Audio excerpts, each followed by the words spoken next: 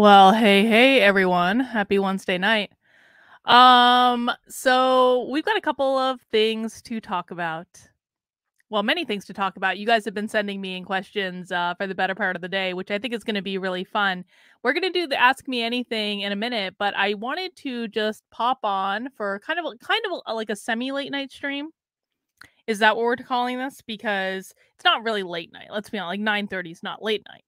But it's like semi late night. Hang on. I'm just gonna give people a second to pop on here because I didn't give anyone warning I was doing this. Not really. And so we're just gonna give people a second. Guys, mount that like button. People are saying they like the logo design. Thank you. I've been working on that for the better part of the last 4 hours. You gotta find, because it's mostly just been like looking at graphics, to be honest. Like that's been the biggest thing. And then I had to do some Photoshop. But I like it. And we're going to talk about what disenrage means. Some of you who are on my local Zoom call know what disenrage means. And a special shout out to Boomher, who actually was the inspiration for that. Now, this series that we're going to be talking about, and what this is officially the first episode of, I'm going to explain to you what disenrage is.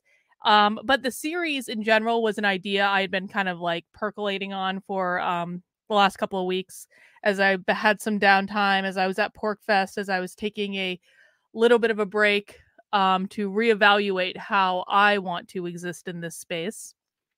And we're going to talk about what disenrage is and what some of my plans are moving forward. And we're going to do an AMA.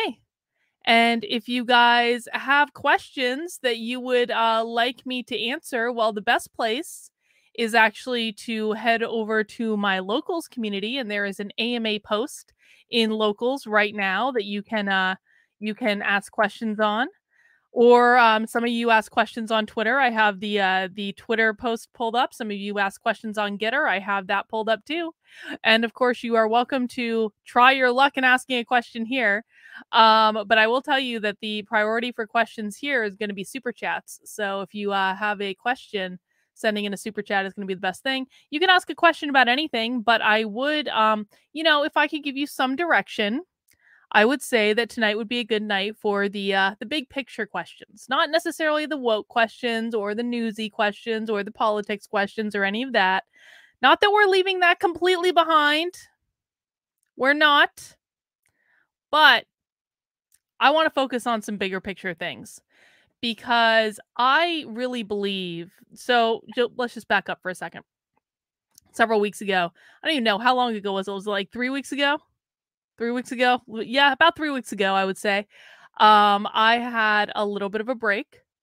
And what I mean by a break is I was just pushed to my absolute breaking point by the bullshit and the nonsense and the infighting and the stalking and the harassment that I have been experiencing in the anti-woke and the anti-critical race theory space for about a year. A little over a year, actually, like about a year. Like, we're gonna round up to 2 years in October, so whatever that time frame is. And I hit a breaking point with it, and I said I need to stop. And some of you might remember that I did a whole stream where I cried. There are actually more than 12 here, David. But if you're going to be a douche, you don't have to participate. And with people like that. With people like that who just cause problems and are naysayers and are just, have absolutely no interest in actually solving the problem. So I've been taking it easy the past several weeks. I've been doing content here or there. I've been doing stuff with my locals, but I haven't been as consistent about it because I needed to take a step back and think about what I wanted to get out of this and what I wanted to contribute, and whether or not the constant bullshit that I have to deal with is quite frankly worth those things. So I did that. I took a step back. And I last week was at PorkFest all week, which was pretty great. And I really had some time to think. And I have, I think, come up with a strategy that is that I'm going to explain tonight, which is the disenrage strategy. But I also wanted to mention that while I was at PorkFest, apparently the bullying and the bullshit continued, because I have just found out and have seen myself that now some of the same people that were coming at me are now going after Corey DeAngelis, which is the stupidest thing in the world. Those same people, by the way, have also attacked Chris Rufo. Not in the same things that they've done to me, but the same people that are that have been spewing, some of the same people. I should say that. Some of the same people in the supposedly in the anti-woke and the anti-CRT space have been spewing bullshit at they've spewed bullshit at Chris Rufo. Rolls off his back. He's a warrior. And now in the last week they've been doing it to Corey DeAngelis too. And so for those of you who think that I'm just like, oh, woe is me, they're making my life miserable. No, it's actually not just directed at me. Other people are involved as well. And the reason I bring this up is because it is actually important to consider in the overall context, because what is going on with the amount of bullshit and infighting in the anti-woke and the anti-CRT space, it is making it impossible for us to be successful in the way things are going right now. It is just absolutely making it downright impossible, because there is a critical mass of people within the space that have themselves become the monster they're fighting. Now, some of you, and Nathan says, as a conservative, I think you're a great voice, Karlyn. Thank you, Nathan. I really, really appreciate that. And thank you for the super chat. And I see a new super chat coming in from Nat D. So I'm just going to wait a second for that to load on my screen. There it is. Glenn Greenwald defended Chris Rufo. I was very happy to see that as well. And I think Chris is like, he doesn't let any of this bother him. I don't think he does. And I don't think Corey does either. So I'm not like, saying that this is going to stop the two of them from doing their thing. My point is that there are a lot of people who supposedly have been fighting back against like the woke insanity in our culture that have turned into the monsters that they're fighting. Now, I don't know how many of you watching have been on my channel for a while, but how many of you, let me ask, how many of you in the chat have been watching me since at least the 2020 election? How many of you have been watching me since at least then, if not before then? And the reason I ask this is I posted a video the day after the election in 2020, and I was in a pool. It is the only video, I promise you, that I will ever post from a pool, but I was in a pool in Florida.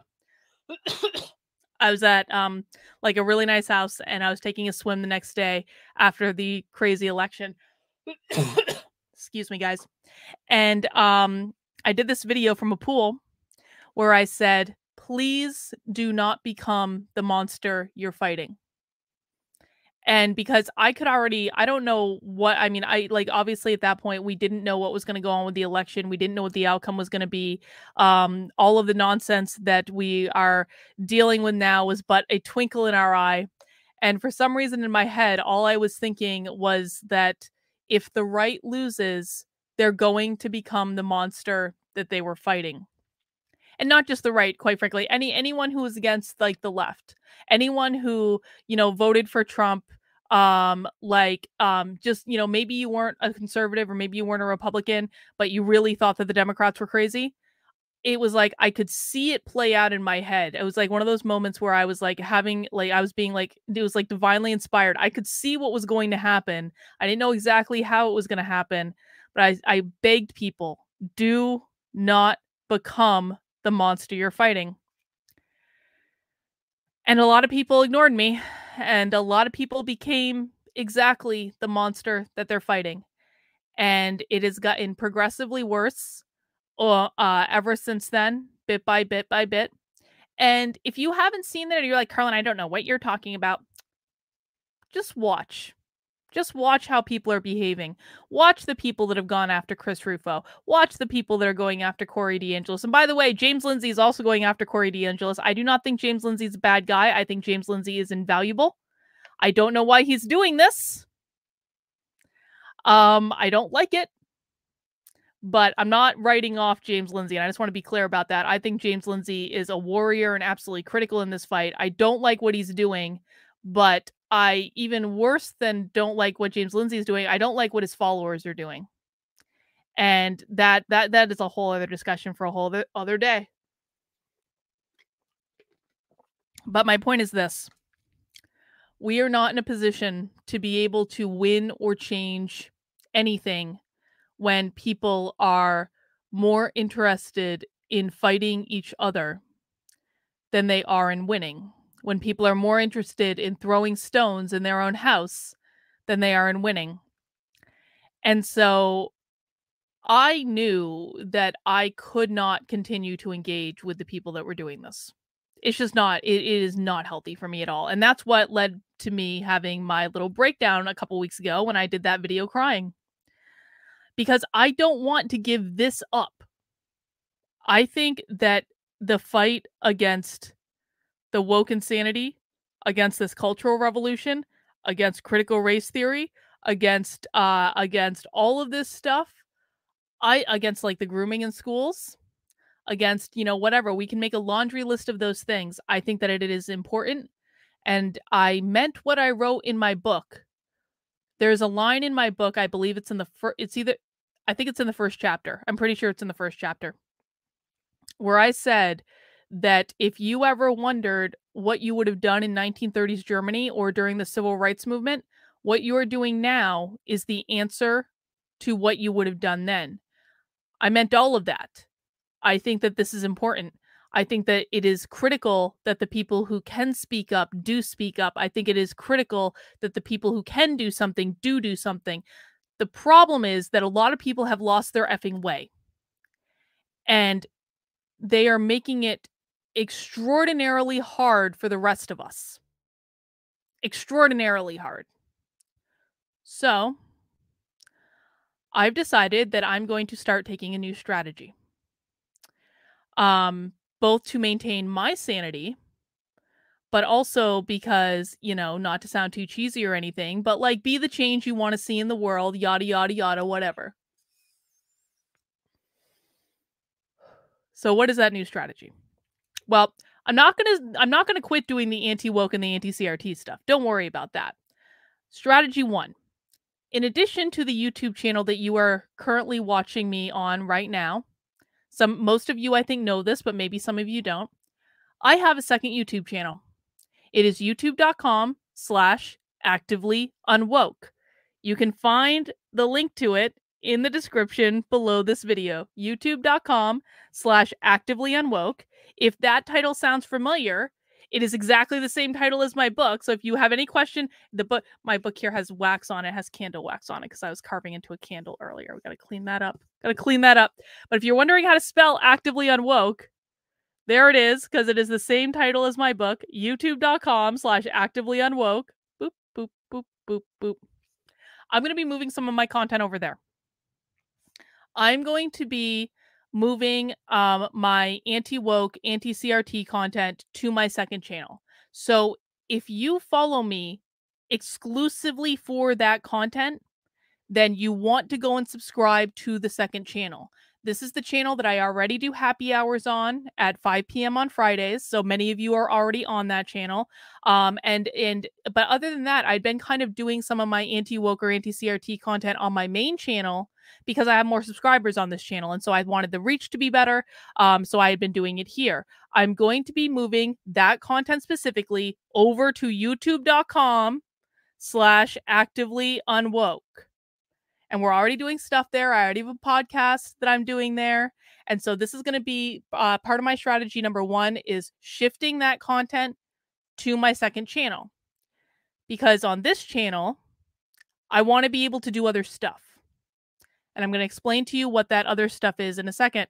Jana says, what differentiates the grifters from the truly unwoke entertainment industry if the end result is the same? Yeah. What differentiates? Hang on. I want to make sure I'm answering the question that you're asking. What differentiates the grifters from the truly unwoke entertainment industry if the end result is the same? I'm not sure I understand the entertainment industry part of that. If you could clarify in the chat, And I'm sorry, I don't know how to pronounce your name exactly. I know who you are, but I don't know how to pronounce your first, like the production value. Is that what we're talking about? Just you don't have to send in a super chat, but I'm looking for a clarification in the chat on this one because I'm not sure I know exactly what you mean. Like the IDW, like so like we have like the grifters, and then I do think there's unwoke entertainment, but I'm not sure I would. I'm not, or like the IDW. I'm not sure I would say that the IDW is different than grifters. I'm not sure I would say that the unwoke entertainers among us are different than grifters. I think they're exactly grifters. So if you're asking me what differentiates the people who are just saying these things for money and the people who are like creating like educational or intellectual content around this, I mostly think they're grifters. I don't consider, oh yeah, like the Daily Wire, grift. People are mentioning that in the chat, grift. Most of the IDW, grift. And I say that because I don't think they have any interest at all in solving the problem. I don't think they have any interest at all in solving the problem. I think they want to seem like they have an interest in solving the problem. I don't think they actually do, though. Now, I look at someone like a James Lindsay, and remember, I gave James Lindsay a little bit of criticism just a minute ago because I do not like that he's going after Corey DeAngelis. But I don't think that James Lindsay is a grifter. I think that James Lindsay is legitimately interested in solving the problem. I think that James Lindsay would do whatever he thought he could do to try to solve the problem. And I would say the same thing of Corey DeAngelis. I would say the same thing of Chris Rufo. I don't think any of them are grifters. Okay. Kana? Is it Kana? Do I have that right? Okay. The Daily Wire, Tom McDonald both produce counter entertainment. If the end result is the same, is that a bad thing? I think Tom McDonald is fine. I think Tom McDonald is an entertainer. I don't think he's a bad guy though. I think he's an entertainer. I think Tom McDonald is doing something very different than the Daily Wire. Kana, that's cool. I wouldn't have thought that. Okay. I think Tom McDonald is doing something different than the Daily Wire. Tom McDonald is a very talented, creative entertainer that is focusing on culture. That is something that is very different to me than what the Daily Wire is doing. The Daily Wire is not and will never solve the problem. The Daily Wire is not interested in solving the problem. In fact, the Daily Wire is only interested in perpetuating the problem. That's it. The Daily Wire dies if the problem dies. The Daily Wire is trying to build up their own separate economy. That's not solving the problem. That's taking your toys and going home and profiting as much as you can in the meantime. So I don't believe that I think that what Tom McDonald does is important in terms of influencing culture, in terms of reaching people in a new way, in terms of creating art. I think he's extremely creative. I think he's extremely talented. I think he's way more talented than anyone at the Daily Wire. And I don't hate everyone at the Daily Wire, by the way. The Daily Wire has some good people, but the Daily Wire is a grift. It is to maintain their money and their status. It is not to solve anything. So I don't believe the Daily Wire will ever result in that. I don't believe that I don't believe that the post millennial will ever result in that. I think the post millennial makes its money off of owning the left. Off of posting cringe videos on Twitter and then writing news stories about those cringe videos and the people who tweet about them. Like things like that, they're not going to solve the problem. Trigonometry, I think trigonometry is great, but I don't think that they're activists. But that, like, I'm not going to shit on those guys. I think those guys are really good. Megyn Kelly, I think, is an entertainer. I don't think she cares about solving the problem at all. I'm just responding to names people are putting in the chat or people watching the video. Anyway, so we've hit a reality in which people are confused. And this is kind of what I'm talking about. We are in a moment where people are very confused about who are the people who actually care about solving the problem and who are taking advantage of the problem just to make money. And the vast majority of people that are in this space, especially the IDW types, they are not in it to solve the problem. They are only in it to make money. That's it. And people need to know that, and they need to hear that. They are only in it for money and for status. Most of them. That's not to say they don't care at all. I think on some level they do care, but they don't care enough to do anything productive to actually solving the problem. So I'm not going to give them too much credit. Now, there are also a whole bunch of people within the anti-woke, anti-CRT space who want to be those people that are making the money. And so their focus is on, how do I get as many likes and clicks and shares and subscribers and numbers as possible? And there's nothing, I guess, inherently wrong with that, except if you're pretending that you actually want to solve the problem, when in fact what you are doing is going after your fellow content creators and your fellow activists and your fellow people in that space to create the content that you think you need to create in order to make money. So those people are a problem too. Then you have the real activists. Then you have the people who are actually out there trying to do things. I would say Gabrielle Clark is one of those activists. She's out there every single day killing herself to try to do things. I think that that James Lindsay is one of those people. I think even though I do take issue with some of the things he's doing right now, he is out there trying to do things. He is out there teaching people.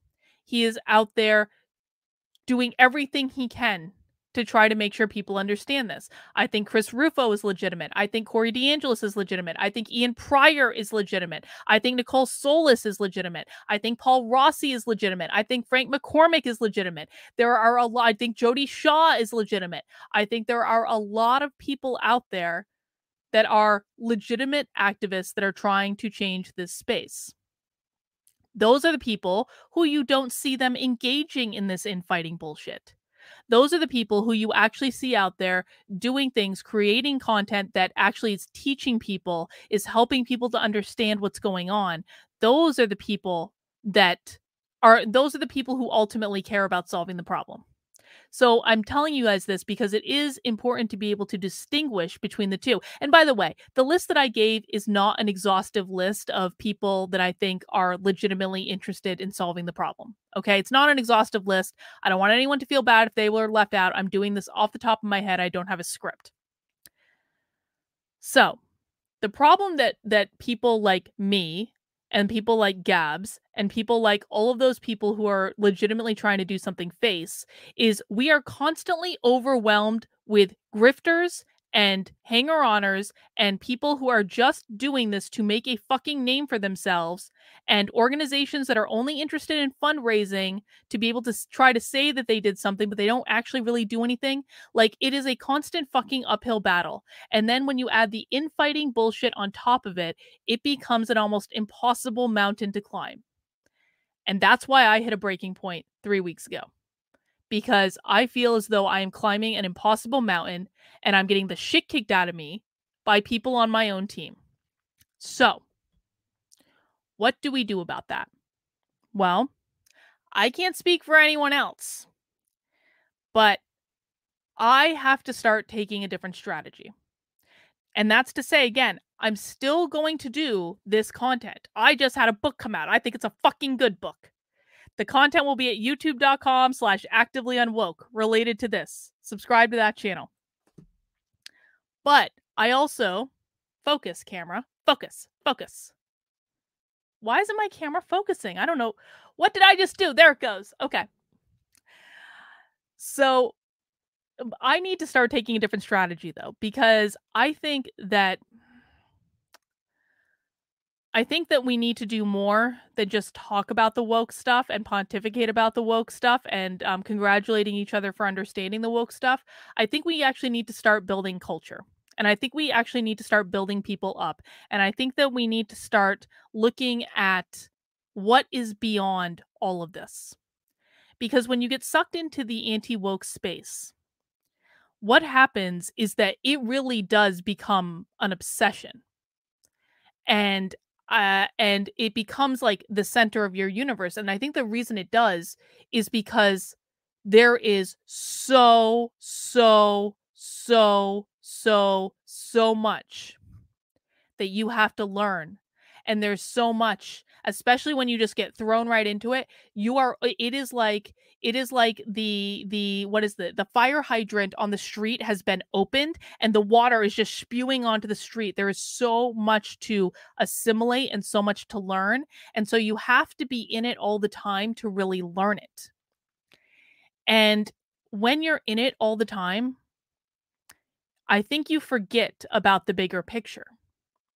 I think you forget about why we're here to begin with and how awesome the world is. Because the world is fucking awesome, guys. It really is. Life is amazing.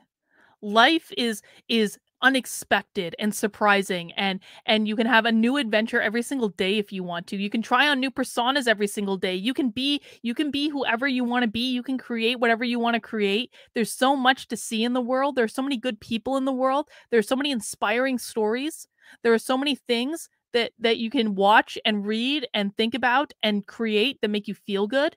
There's so much art and music and culture and like just interesting ideas that people have.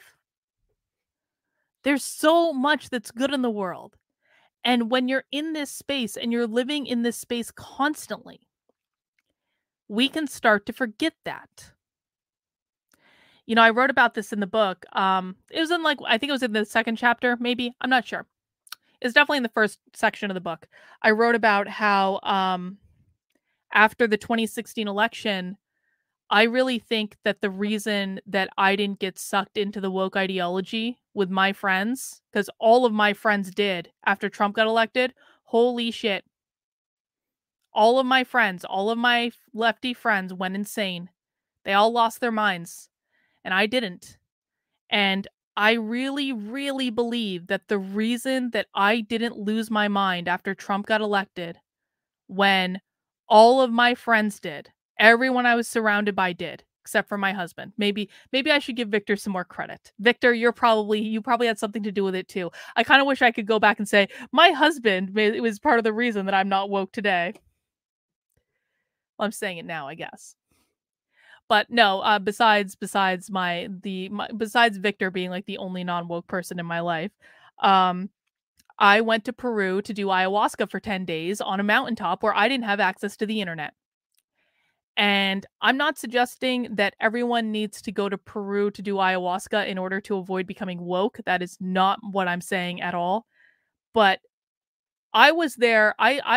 So Trump got elected at the beginning of November. 2 weeks later, I went to Peru. So it was really right on top of each other. And my thought at the time was like, the world's going to hell in a handbasket. Might as well go do psychedelics with a group of strangers in a foreign country where I don't speak the language. It was a brilliant plan, if I do say so myself. But I really do think that that was the game changer for me, because when I was on that retreat, it's more than just doing psychedelics, okay? It's a whole, it is a whole getting away from the world as you know it and focusing on yourself and your inner peace and the bigger picture. And when I did that, when I came home, I had a completely different perspective on life, on why we're supposed to be here, on the world around us than anyone I know, really. And I got really into spirituality. And I had been involved in it before. I've had my belief system for like a really long time. But I really, really, really dug into it. And I really got into meditation. And I really got into personal development. And I really got into learning about all of these weird kind of like different characters in the world that are just creating different things, because I do think that every moment we're awake, we are creating our experience. And being creative is not just about like making music or making art or any of those things.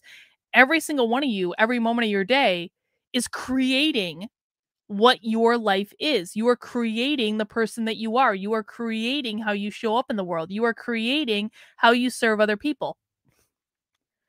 And so I had this bigger picture perspective that sure, Trump was in office and he was insane and like racist and whatever. That's what I thought then. I don't think that now.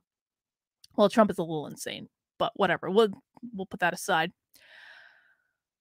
I had this bigger perspective that even if there was an evil, racist, Nazi, whatever, whatever, whatever in the White House, it's a blip on the radar. It's a blip in time. Like, we've survived worse things before, we'll survive worse things again, and so I was really looking at it as like, "Okay, well, there's probably gonna be good that comes from this somehow." I was hoping and praying there was gonna be good that came from it, and there was, obviously, but I was able to put what I thought was a really bad, upsetting thing in a larger context that made that thing okay, that made that thing not as crazy. I lost all that 2 years ago. Well, 2 years and several months ago now. I lost all that when my Trump rally article went viral on the internet. Because from February 2020, basically up until very recently, because I got thrown into this space where I was doing politics and I was doing this online content thing and I was, in doing walkaway and doing this anti-CRT stuff and everything I was doing, I got put into this box where I could no longer see or have as much connection to the bigger picture as I had before. And I think that the reason that happened was because I was surrounded by so many more people telling me what to say and telling me what to do and telling me, what the talking points were and telling me what I could and could not say and who I could not interact with and all this stuff. I was surrounded all of a sudden by not just like influencers and people that I knew in real life, but do you guys have any idea what it's like to go from like I had 6,000 followers on Twitter when this started in February 2020. I have 70 some odd now. That is a what? 11, 12 times increase over what I had, and that's just on one social network. And like 100,000 YouTube subscribers, which I never thought I'd have in my life. Like it wasn't just that I had like all these like, like decently influential people in this space talking in my ear. I also had all of these other people talking in my ear as well.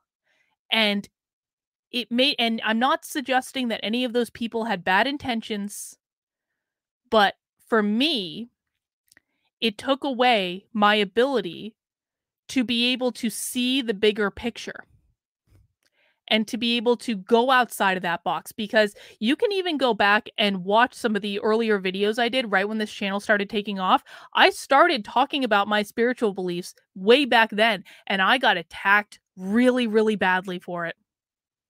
I got attacked really, really badly. And so I learned very quickly that if I was going to exist in this space and I was going to advocate at that time for like Democrats to leave the party and elect Trump, I had to put my own interests aside.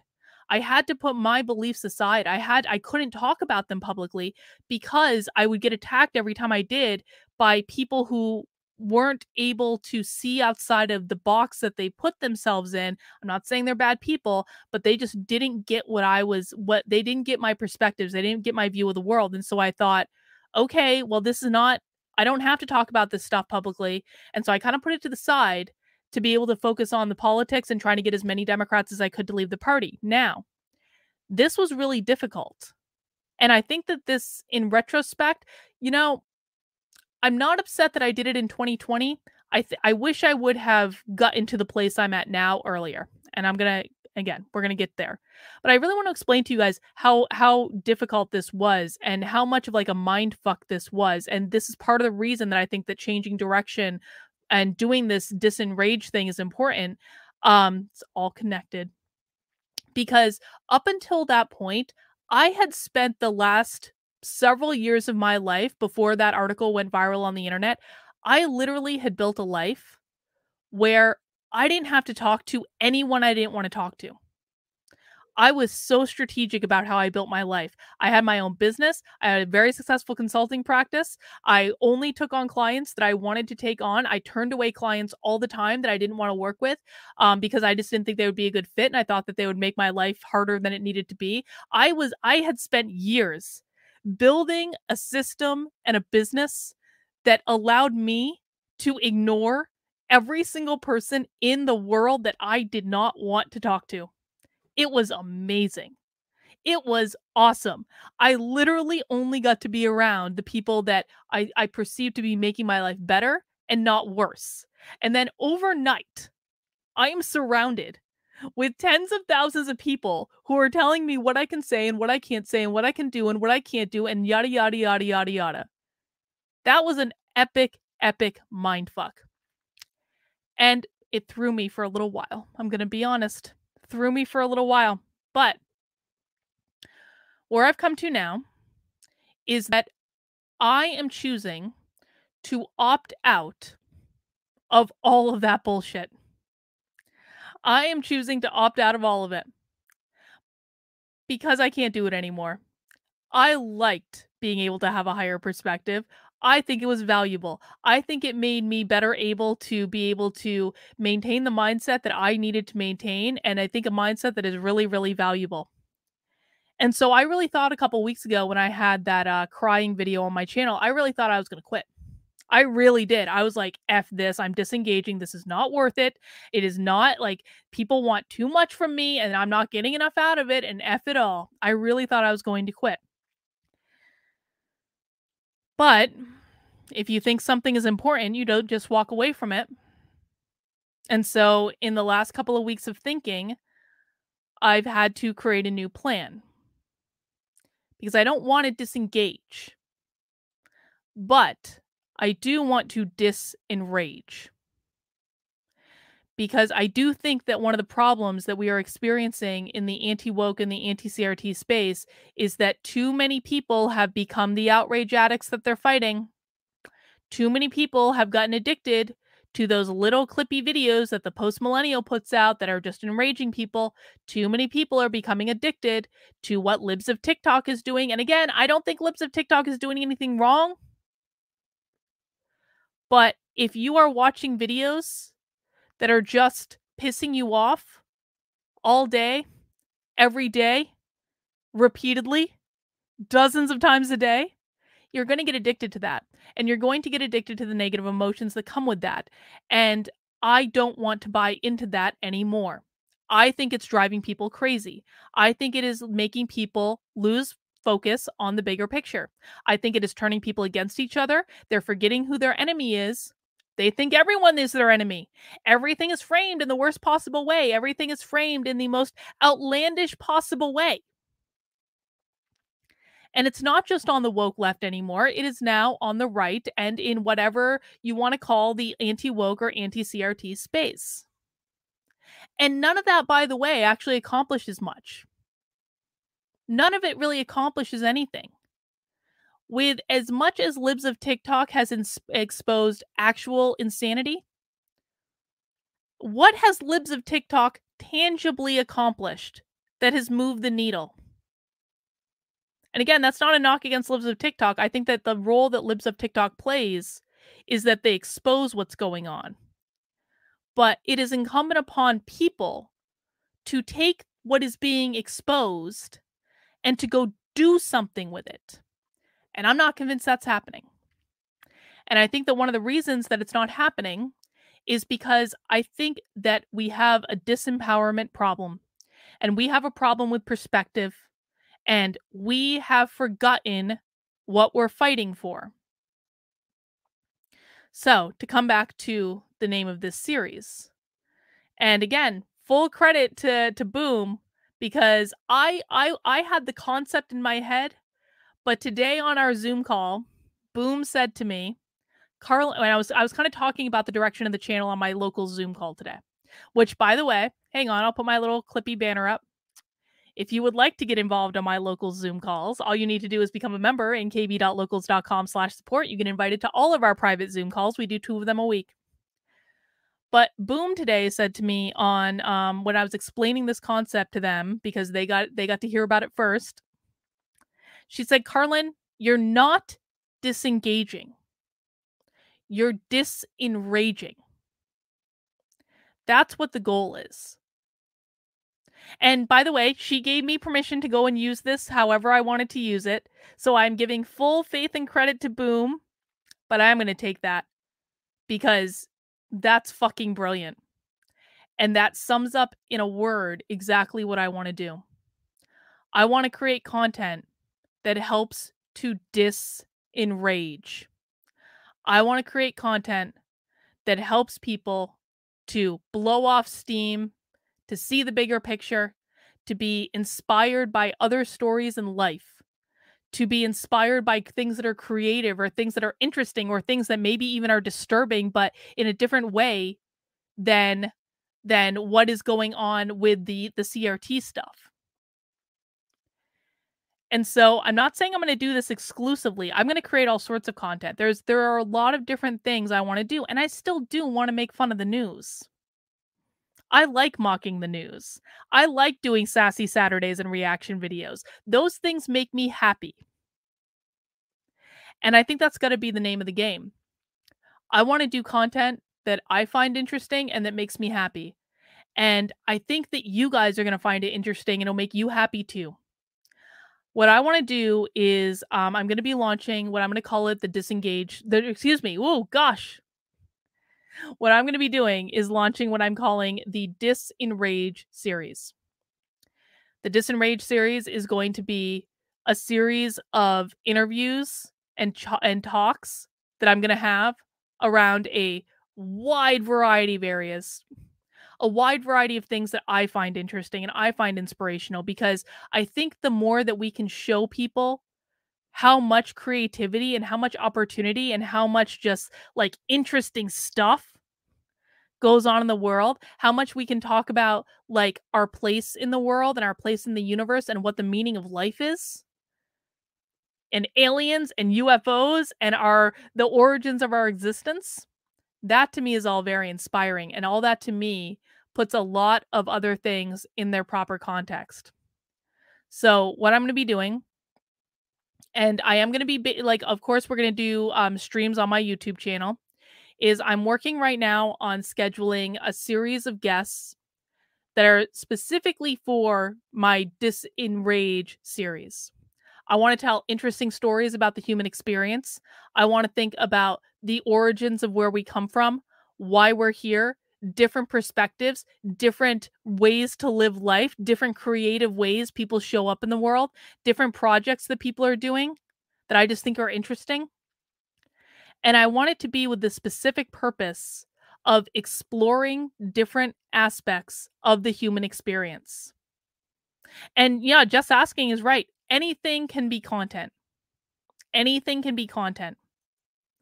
But I don't want to be focusing on all of the awful things that are going on around us. I don't want to be focusing on the gender stuff. There are other people doing that. I don't want to be focusing on the vaccine stuff. There are other people doing that. I want to focus on what the human experience is, with the specific purpose of creating content that I hope will be optimistic and inspiring and interesting and give people a larger perspective on what this is. So the DISENRAGE series is this is going to be the first video, the first episode, if you will. I'm going to be doing videos on my channel. I'm going to be doing, I'm also going to be creating an audio only podcast, which I'm not going to do a video podcast. We're not going to mess around with that. F that. But I'm going to be creating a podcast out of this and distributing it on all the podcast platforms. That's why I had to screw around for 4 hours today with an effing logo, because you can't have a podcast until you have a logo, apparently. But that's going to be what this is. I'm going to do conversations with different types of people. I'm going to tackle questions that I think are bigger picture, and we're going to talk about some of those questions tonight. I'm going to pontificate. I'm going to pontificate on what I think the meaning of life is, and what spiritual concepts I like, and mindfulness concepts I like. And I'm going to bring on different teachers that I've learned from, and different people that I think are going to be inspiring to everyone and that are going to teach me and teach you at the same time. Because although we can still do this, we can and will still do this. This is not all of life. This, and I'm holding up my book for people who are maybe listening to the audio of this. Fighting back against the woke and the CRT stuff and all of the rest of it is not life. It's just something that we all do. It's something that we're interested in. It's something that we think is important. But it should not be everything. It should not be everything. And so that is the direction that I'm going to take this in. I am tired of being pissed off all the time. I am tired of engaging with people that I think are bringing down my experience rather than lifting it up. And I'm not talking about anyone in the chat right now. I am talking about the bullshit going on in the anti-woke space where people are acting a whole lot woke. So I am choosing to disengage with that bullshit to be able to spend more time doing things that are going to reduce the temperature in the room.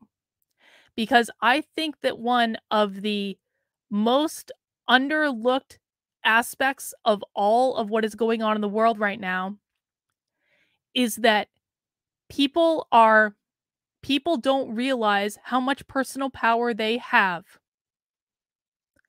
And there are so few people that are actually working on building people up. Everyone is ripping everyone down. Everyone is ripping down everything. It's like a sport. We need to be lifting people up and showing them what life can be and showing them how much power they have to control their experience and how much power they have to not engage with any of this woke bullshit and how they don't even have to acknowledge it. That's what we need to be showing people. We need to be giving people an alternative to life, to this woke bullshit life. You know, the woke left want you to be nothing more than robots, saying exactly the words they want you to say and doing the jobs they want you to do and not questioning what you see in front of you at all. That's what the government wants. That's what the schools want. That's what the progressives want. That's what the activists want. That's what the politicians want. That's what everyone wants. The only way to counter that is not to fight it directly because we will never win. They control everything. The only way to counter that is to remind people of how much power they really have and how awesome what this world is and all of the things that they're fighting for and all of the things that they can focus their time and energy on. We need to focus on love, on expansion, on creativity, on feeling good, on feeling empowered. That's where our energy and attention needs to be. Not as much on the bullshit. Again, we can do the bullshit. We're going to do it. But where I focus on, and actually one of the things that I'm really proud of with my book, is that I think I do it in an optimistic way.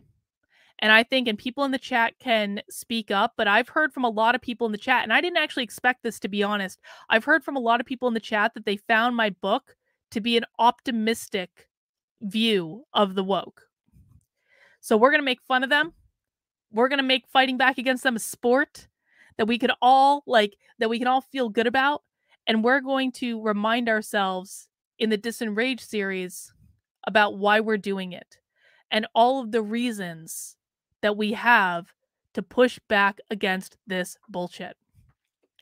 Dragon Water says, Karlyn, let your fire burn and shine its light. I appreciate that, Dragon Water. Thank you. And Joseph Jonathan says, we need things that bring love and hope too. That is exactly right. And that's what I'm going to try to do. And you know what? You guys might like some of my content. You might hate some of my content. I am going to be doing, in addition to the DISENRAGE series, and I'm just starting to book those interviews, guys, so that's going to be a minute to kind of get it up to speed. But I do have some really interesting people lined up. Again, like next Wednesday, I have a guy from the Church of Satan coming on to talk about what it means to be in the Church of Satan. Now, you might think that Satanism might not be the most optimistic of things, but you know why I love the idea of having someone from the Church of Satan on? Because he is living his own life and he is doing what he wants to do, and damn what anyone else thinks.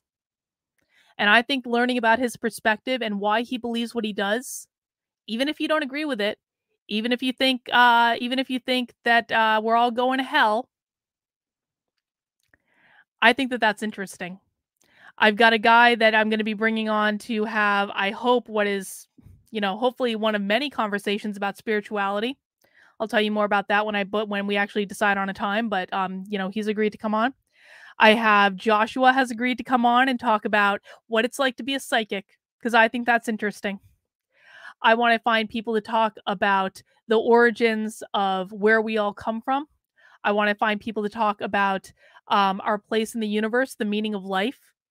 I want to find people have recommended, and by the way, guys, please leave a comment if you have a recommendation of someone you would like me to interview and like me to talk to, because I'm going to be looking at you guys for some of these, because I know people I want to talk to, but I don't watch content creators like a lot of you do.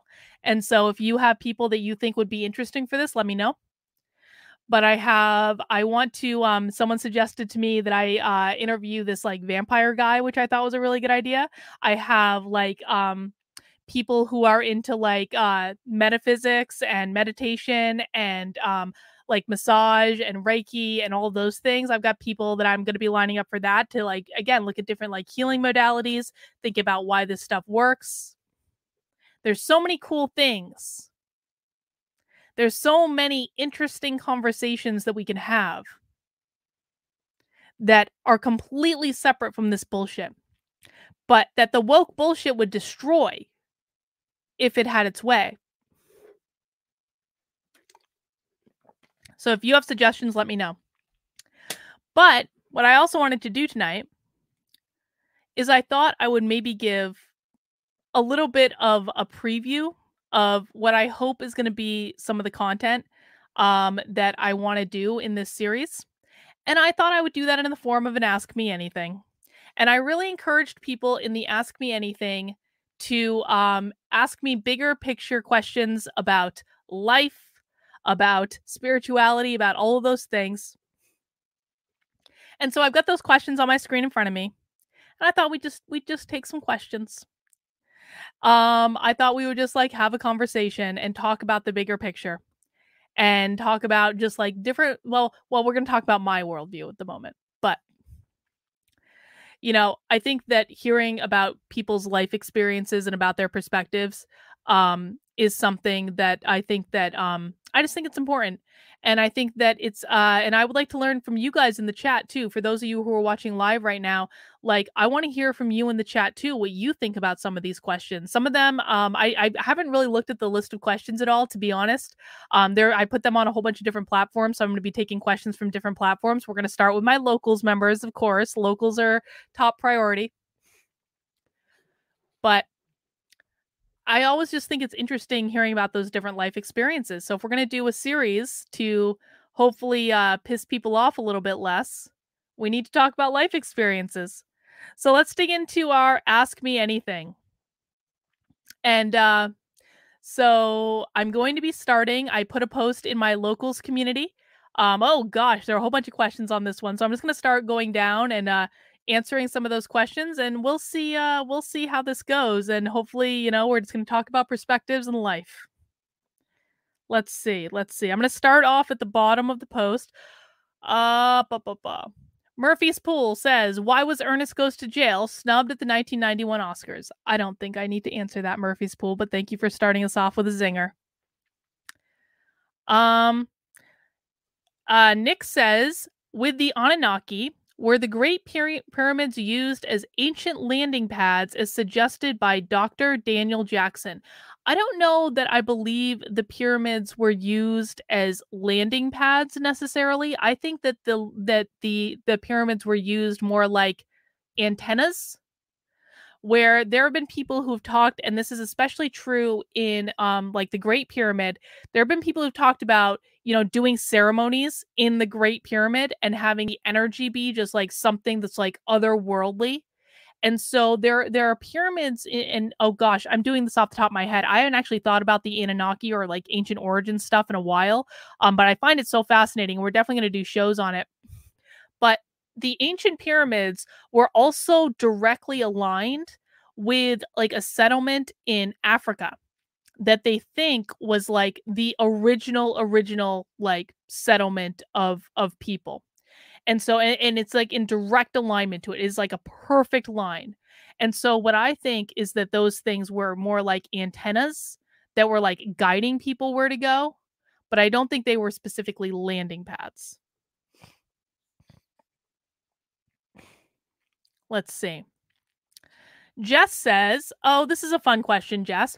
What is your favorite thing about being married?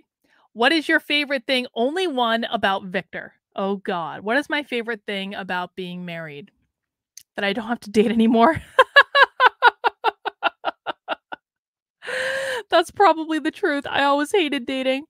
My favorite, no, I mean, I think my favorite thing about being married is that, like, I have absolute and total faith that Victor and I are never gonna separate. Like, it is not going to happen for no other reason than, like, we're both really lazy. And I don't think either of us ever want to date again. And I think that, like Victor and I haven't even ever really gotten into, we've been married almost 11 years. We've gotten into maybe 2 fights, like really serious fights in like 11 years, which I think is pretty good. Not a perfect record, but I think it's a pretty good record. And I think what I like most about it is that so I know I have my partner. I know that I always have him that has my back, and I know he will always be there. And there's a lot of comfort in that. So I think that is what I like about being married. What do I like about Victor? Victor's listening from the downstairs right now. I know he is. He's like perked up. I know what's going on. What do I like best about Victor? I like that he oh God, this is an impossible question.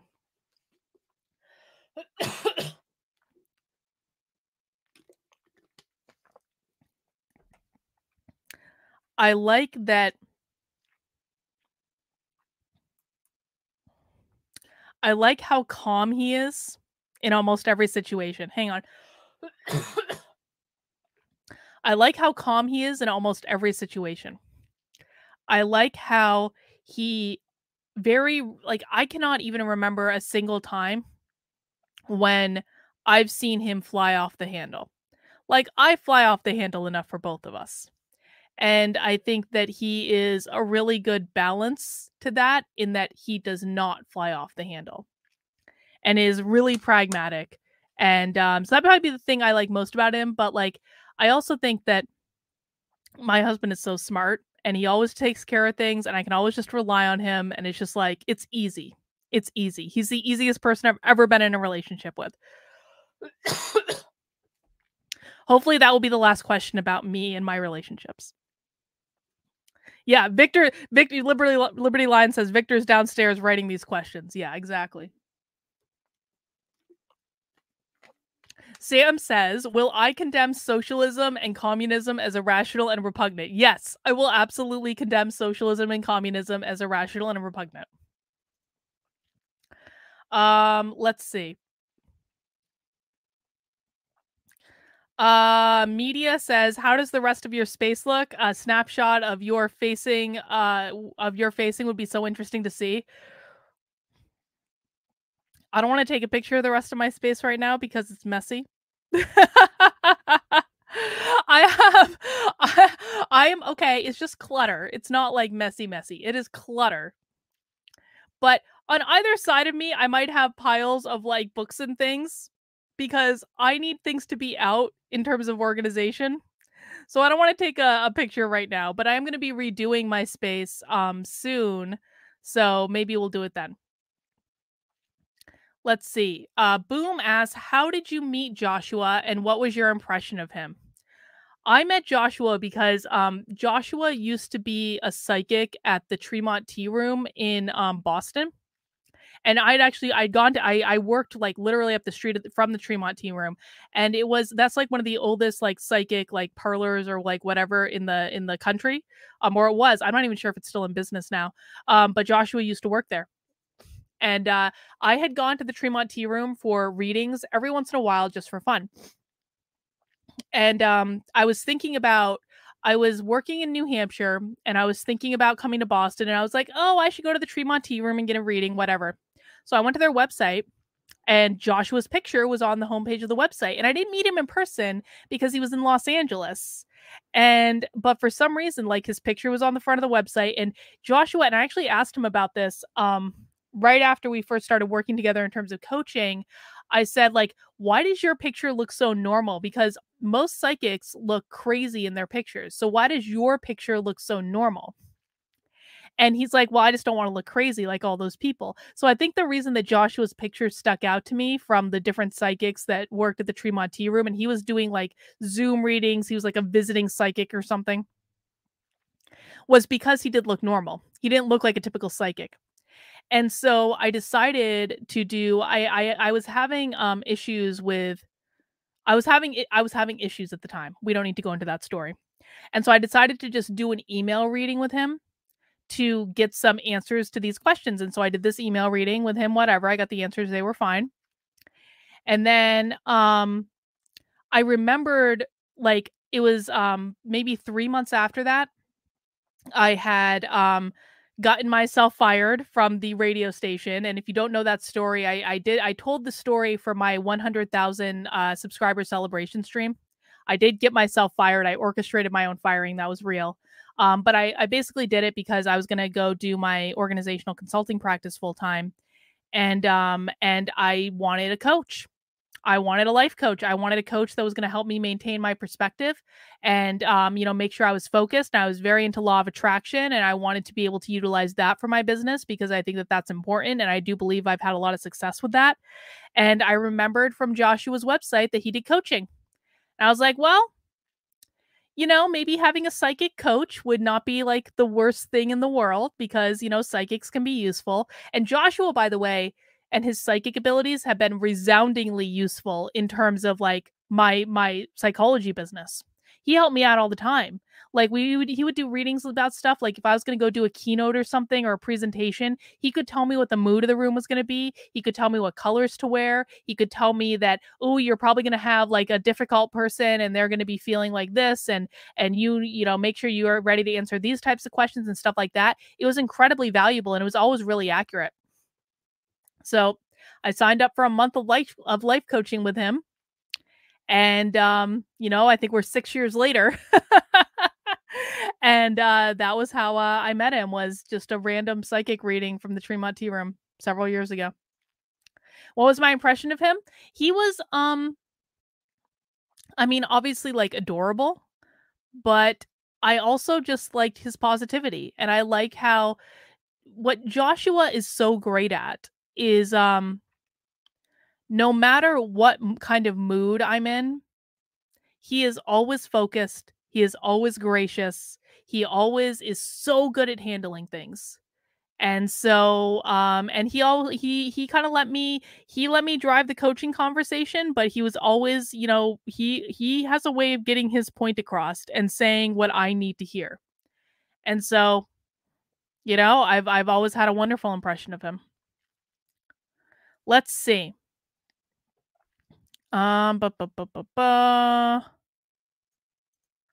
Oh, Alexandra wants to know if I can make a defund the schools hoodie. Yes, Alexandra, I will make a defund the schools hoodie.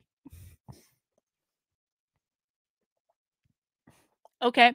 Jan wants to know, and this is a great question for the chat to answer as well. I would love for everyone in the chat, in addition to mounting that like button, I would like everyone in the chat to answer this question as well. It doesn't just have to be me.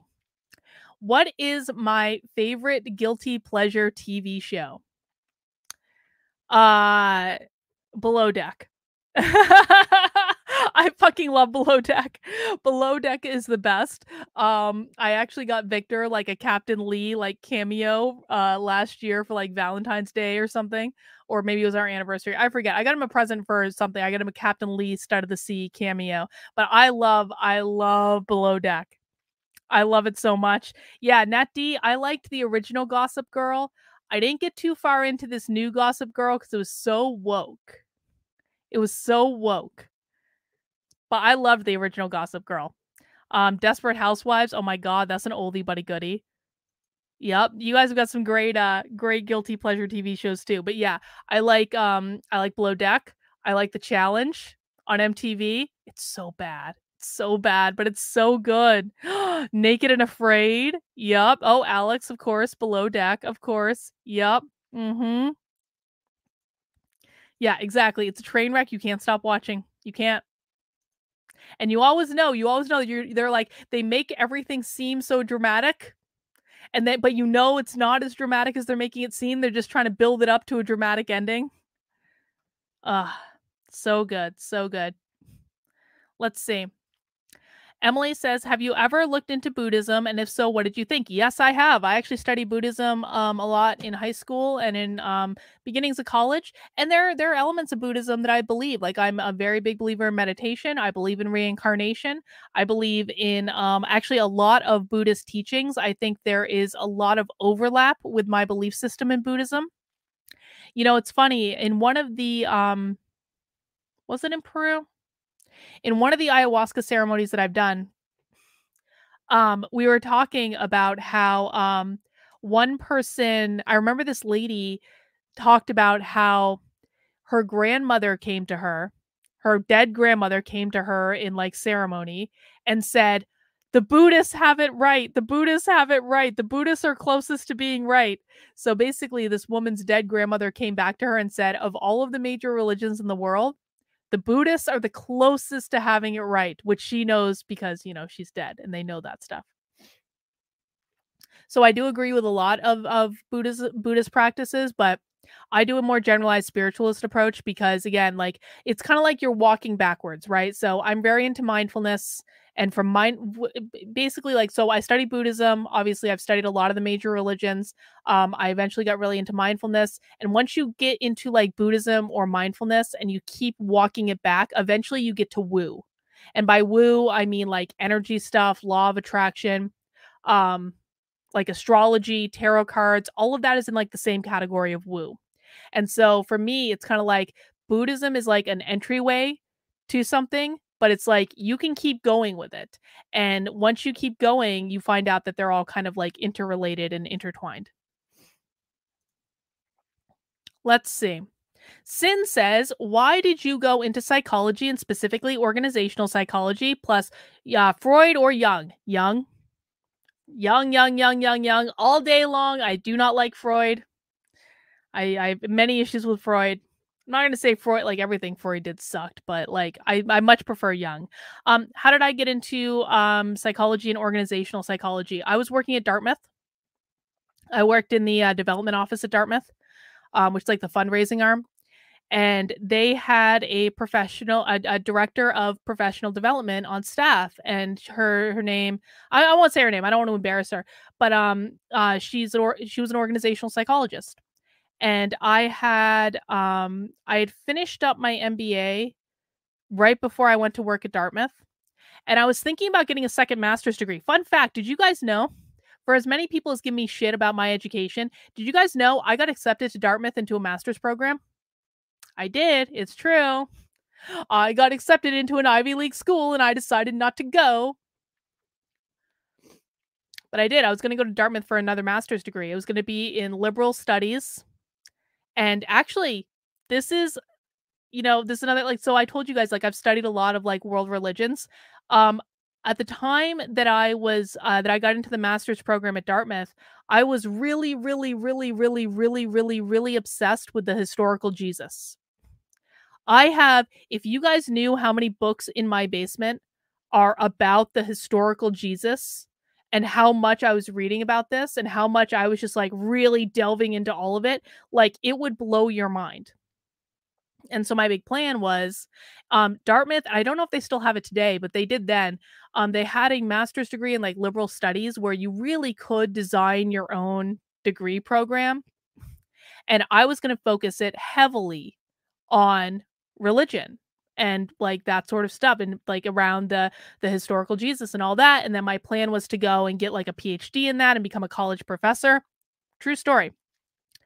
And that all got disrupted because I was started working with this director of professional development in the fundraising office at Dartmouth. And it was it was like I got accepted into this master's program, but it was going to start like the following year. And I wasn't like 100% sure I wanted to do it, but I was kind of like, why not? I work here. It's a benefit. I got into the program anyway. And but I started working with this director of professional development, and I just kind of really liked organizational psychology. I liked the people aspect of it. I liked her mentorship. She kind of took me under her wing and mentored me. And like I really enjoyed psychology. I enjoyed learning why people do what they did. I thought that it was going to be just a really kind of like valuable skill set to have, and I thought, you know what? F it. I don't want to go and study Jesus. I want to go and study psychology. And I wanted to do it in a way where, like, I was still working because I really like working. I don't know if you guys know this about me. I really like working. And so I decided, like, instead of going to Dartmouth and doing, like, the traditional higher education thing and eventually being, like, a college professor, I was going to go and do my PhD in psychology, focusing on organizational psychology, because I was like, "Okay, well, the psychology piece is gonna be useful because that's pretty applicable in any field. And I just really like industrial organizational psychology. It's something that I find fascinating. And I liked the idea of creating better work environments. I had been bullied very, very severely in the workplace. In the job I had previously to the one at Dartmouth, I was bullied really severely. And so I wanted to be able to serve people by creating better work environments. And I also was a self actualization exercise for me to be able to do a PhD. And I liked the idea of having letters after my name. I honestly, guys, like it is funny to be able to force people to call me doctor when I'm being uppity. It just is. I'm sorry. I know people don't like that, but for me to be able to be like in a customer service conversation with someone and then being like, "Miss, miss, miss," and I can go and I can butt in and go, "Actually, it's doctor." That's a good feeling, and it makes me laugh. And to force them to call me that, it feels good. So I was just like intrigued by it, and I have no regrets. I love what I do. I'm actually gonna be launching a crowdfunding thing to build out all of my workplace programs in an on-demand training platform, because I think I do really fucking good work in this area. I just don't want to do consulting in this area right now because it would suck up all of my time, and I want to be able to do this content stuff. And so I'm going to be building out actually my workplace programs, which I think are solid and are actually grounded in like data and like logic and not woke. I'm going to be launching a crowdfunding campaign to build those out. I'm going to be talking about that in the probably next week sometime. So stay tuned for that. Piper Mom says, in terms of your spiritual path, where do you see yourself in, say, 10 years? Well, I mean, so, okay, in terms of my spiritual path, I don't think that time is real. Aha, I bet you weren't expecting that as your answer. In my spiritual belief system, time is not real. Everything that has ever happened or will ever happen is happening right now. So, in terms of like my spiritual growth and development, I don't know where I'm going to be in what I perceive to be 10 years from now. I know that I guess maybe just continuing to evolve and continuing to expand and continuing to serve people in the very best way that I can, but I don't have like there's no end to spiritual development. Spiritual development is not like you start here and you end here. It is a lifelong process. It is a multi-life process. I think one of the reasons that we live multiple lives is because there's so much to experience and there's so much to learn. You can't do everything in one lifetime. And so I guess in terms of like spiritual development, I don't really worry about where I'm going to be in 10 years. I don't actually even worry about that as from like more of a practical perspective either. Because I don't think it's useful. I think that, you know, I have like I move around a lot and I like doing different things. And what interests me today may not interest me 3 years from now, let alone 10 years from now. If I look back to who I was when I was 30, I was a completely different person at 30 than I am now. And so to have 30-year-old Karlyn making decisions about 40-year-old Karlyn, like, that would scare the hell out of me. I don't think that sounds like a good idea. So I guess we'll see, Piper's mom. Jennifer says, what life lesson or lessons do you think you are currently working on? Can you say what is helping you or hindering you in this? Okay. What life lessons do I think that I'm currently working on? I think what I'm currently working on is, well, a couple of things. I think I'm working on because okay, so bigger picture, and Jennifer knows this. Bigger picture, I think that we come to this lifetime, all of us come to this lifetime to have certain experiences and to work through different types of issues or challenges that maybe we've had in a previous life, that maybe are just an experience that we want in this life, what have you. What I think I'm currently working on now is basically trying to release and let go of so much control. I think that's definitely something I'm working on. I think I'm working on trusting my inner voice and not worrying about anything that any chambermaid brigade says about me on the internet, no matter if they're lying all over the internet about me or not. That's what I'm working on. And I think I'm working on the unconditional love piece. I'm really trying to work on forgiveness and showing people that have caused me a lot of stress and a lot of anger unnecessarily. I'm working on trying to show them treat them as I think God would. Showing them unconditional love, forgiving them, trying to look at them as quite frankly the broken human beings they are. And I don't say that as any sort of own. I think that's a sad thing. I think it is sad that so many people are using mental illness to attack other people, or using perceptions of mental illness to attack other people. I think that is so incredibly sad.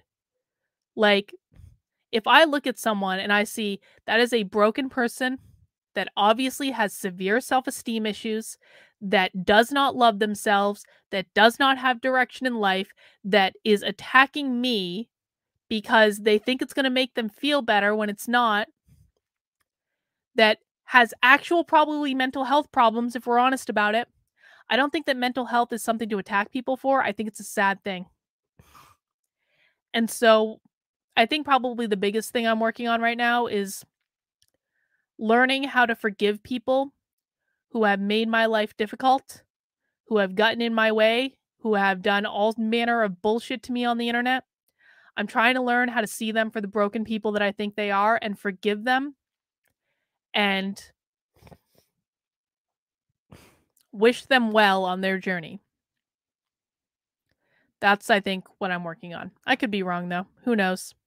People in the chat are asking what my hat says. It says the Granite Republic. This is my friend Patrick has this company that he's selling these flags, and he's got also it's like a New Hampshire lifestyle brand. They've got lots of cool New Hampshire stuff. I recommend everyone check them out. They're cool.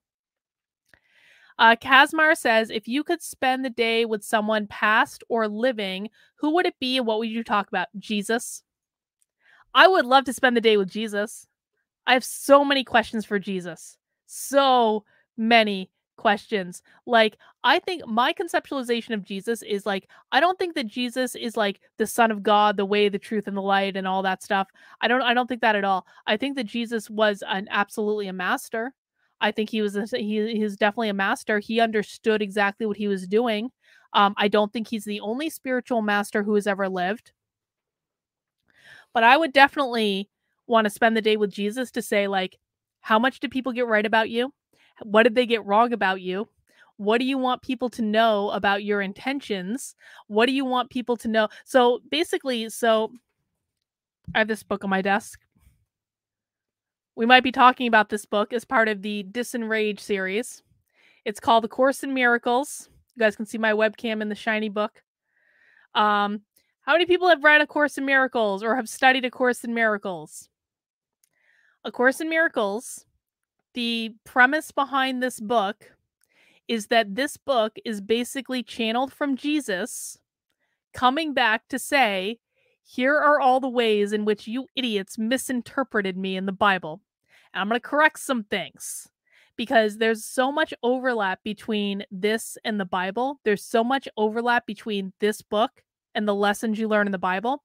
But this book is like, let's just be clear about what I actually meant when I said these things, because the Bible has obviously gone through a whole number of interpretations, and Jesus takes issue with some of those interpretations according to this book. And this is a clarification. So I want to know if that's true. Now, I think there are wonderful lessons in this book. We're going to talk about this book. Is it Jesus being channeled to say, like, here is what I really meant? I don't know. Maybe. But I'd like to know if it was. I want to know what Jesus actually could do and what he couldn't. I want to know if he really got resurrected. I don't think he did. I think his resurrection was that none of us die after like our physical death. We all live on. We just change forms. Energy is neither created or destroyed. It just changes forms. If you have a person you would spend the day with, go ahead and chat them in. Let's see. We got some people saying Noah, Gandhi, Mother Teresa, Groucho Marx, Kurt Cobain, Picasso. You know, I got to see some Picassos a couple weeks ago when I went to an art event in Boston. All right, let's see. Is there an update on my brother-in-law, essentially? So those of you who don't know, my brother-in-law, Misha, who is Victor's brother, he is on the front lines in the war in Ukraine. He volunteered to go. He wanted to go. Everything is fine. He's not dead, thankfully. I'm not sure when the last time Victor talked to him was, but everything seems to be fine. And thank you for asking. MioMai99 in local says, at the LGBT debate in Florida, the walkaway team attended before the election.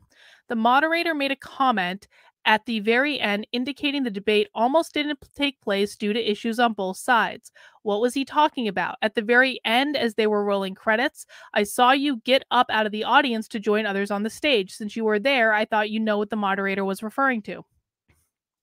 Yeah, I was definitely there. I don't remember specifically, to be honest with you.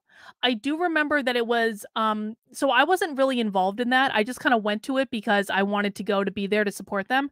I do vaguely remember that there were issues in terms of getting people to agree to do the debate, not on Walkaway's side. I don't think that was on Walkaway's side. I think it was on the opposing side. So I don't think there were problems from the walkaway team. I think there were problems from the other side, but I truly don't remember that much about it, if I'm honest. But thank you for asking. All right, let me just refresh my locals to see if anyone has posted any more questions there. And it doesn't look like they have, so we're going to go to Twitter. So I took a bunch of questions on Twitter today for the same thing. And let's just go through them and we'll see if anyone asks anything good. I might not go through all of them, but oh God. Ben says, be careful. Remember the last time you did this and someone asked about your sex life. I don't know why people on the internet are so obsessed with my sex life. Okay, not everyone is obsessed with my sex life. Only a very small group of haters are obsessed with my sex life.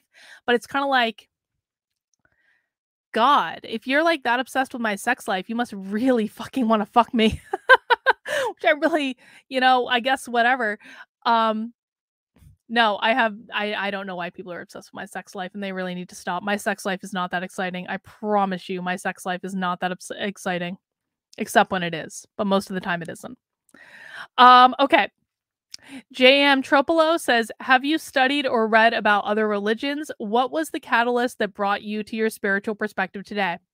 Well, I've already kind of answered some of this in terms of like, yeah, I've studied other religions. I haven't studied all of them. Buddhism and well, not even Christianity. Well, kind of. Like Buddhism and like the historical Jesus, most energy into. Like multiple times. I've actually versions of the Bible to see like what versions say which things and what versions don't say which things and all that. And I know like, it's just, anyway, it got to be a little bit much after a while. But what brought me to my current place is really, it was just a progression from like, okay, I believe psychology. I like Buddhism. Buddhism feels pretty good. I like mindfulness. Mindfulness feels pretty good. There's some overlap with Buddhism and mindfulness. Obviously, Zen is Zen Buddhism, and then like a lot of Zen principles are also exist in mindfulness as well. And then you add psychology onto it, and it was just like the perfect storm of all of these subjects that I was interested in. And then you just keep working your way back. And if you look at the literature in psychology and the literature in mindfulness and things like that, they actually align more than people think with like energy and woo and law of attraction and all that. There is a lot of research around meditation and the impacts of meditation on the brain and how that impacts your larger experience. And we're going to be talking about some of those things on the channel. And so, basically, I just kind of kept working my way back and eventually landed there. And I've always had an interest in this sort of stuff. I always had interest in like occulty type things and magic and witches and spells and things like that. I never really like, I dabbled in it for like a long time, but this is, it's just about like, I continued learning and reading and meditating. Meditation was probably the biggest thing that pushed me into this perspective. And, maybe psychedelics too. Maybe that. Rudy with an I says, "Oh God, this is an awful question. Marry one, bang one, kill one. Ben Shapiro, Blair White, Vladimir Putin." Oh God. Marry one, kill one, bang one. Ben Shapiro, Blair White, Vladimir Putin. Okay. This might be controversial. I would bang Vladimir Putin. Of those three options. I'm not saying just of general. I'm saying of the three options I've been presented, Ben Shapiro, Blair White, or Vladimir Putin, I would bang Vladimir Putin. I would. Because he's Russian, and I bet he is a very powerful man in bed.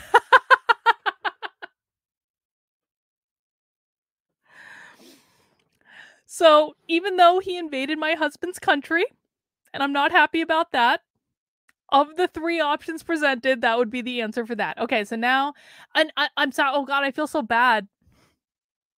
Okay, between Blair and Ben, I would have to marry Ben Shapiro, which would not probably. You know what? Honestly, I might change my answer on that. Okay, let's do a pros and cons. Ben Shapiro, I think Ben Shapiro would probably be not that like I would fall in love with him, but like if he was in a relationship, I could see Ben Shapiro actually being a really great husband. I could see him being a supportive husband. He takes care of his family. He obviously loves his kids. I think that would probably be like the smart choice to marry. On the other hand, I think I would get along better with Blair White. I've met Blair a couple times. I think Blair is a good person. I think she's a very nice person. I think I would probably get along better with her. But at the end of the day, I would probably marry Ben Shapiro, which means I would have to kill Blair White. And I feel really bad about that, but I'm just working with the options that I've been given. Because again, like marriage is a different thing. Marriage is not like, yeah, Ben would definitely, yes, you're correct. I think that he would be deeply boring in bed. But like again, like when you've been married for 10 years, almost 11 years, marriage is about something different than sex. Marriage is about having a partner, having someone that's going to be there for you, having someone you can rely on, having stability. And I just think that Ben Shapiro is probably a really good husband. I think he probably would be. And I feel really bad because I don't want to kill Blair, but that's just the way that leveled out. Okay, that was a horrible question. Don't ever do that to me again. Thank you. Danimal Crackers says, do you think people across multiple spiritual practices haphazardly tap into the same thing, God, without realizing it? And if so, what's the vehicle, prayer, meditation, song, dance that gets them there? Yes. I think that I don't think there's a right way to come to God. I don't think that the way that I have found God is right for everyone. I also don't think that everyone's going to come to God. I don't think that everyone is intended, like I think that atheism is a very valid path. It's extremely valid. There is no like undeniable proof that God exists. So atheism is an extremely valid path. Agnosticism, I think, is a valid path.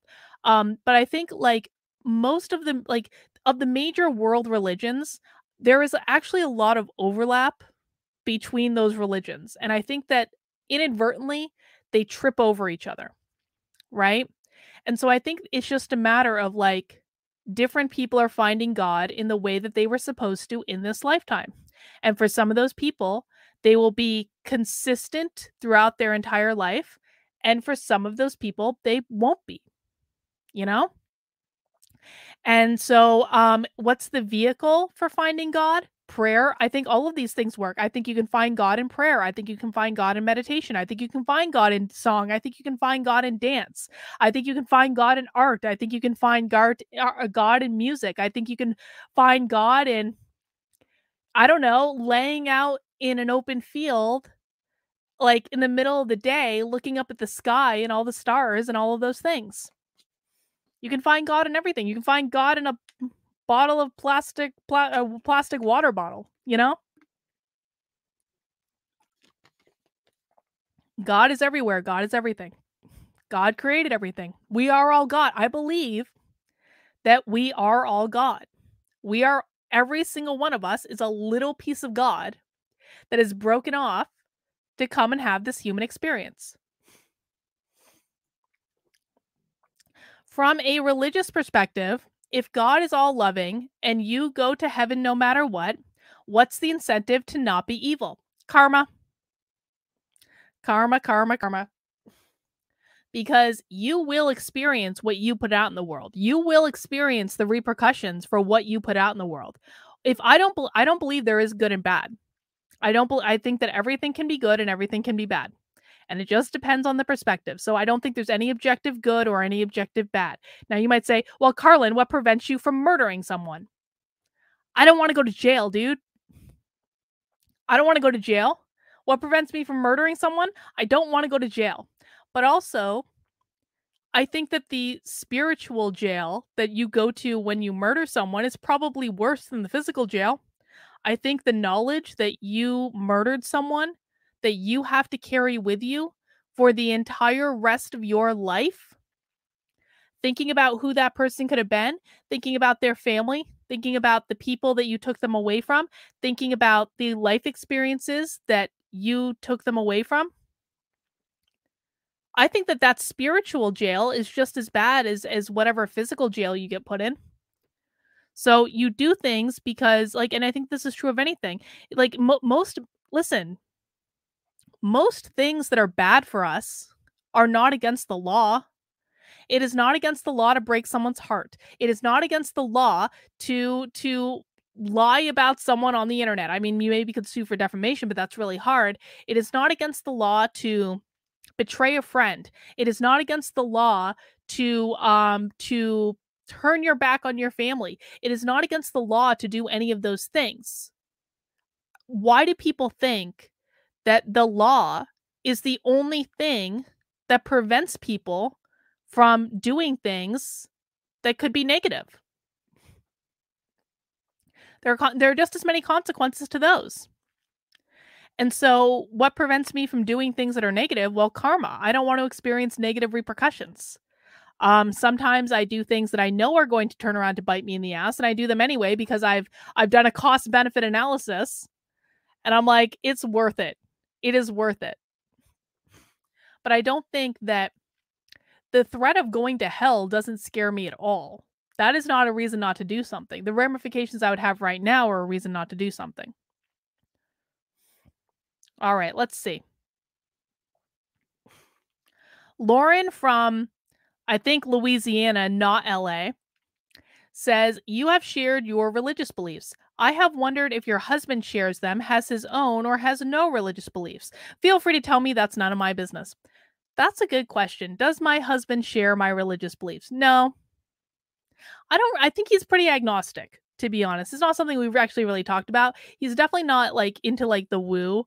I don't think he really gets like the tarot cards. My husband does. Okay, I don't have it here. But I have all sorts of like crystals on my desk, right? I love crystals. This is like energy. All crystals have different energies. It's a citrine crystal. I've got this monster like smoky quartz crystal. I've got all sorts of stuff on my desk. I got this crystal in Peru. This is crystal quartz. It's got charged. This crystal got charged on Machu Picchu.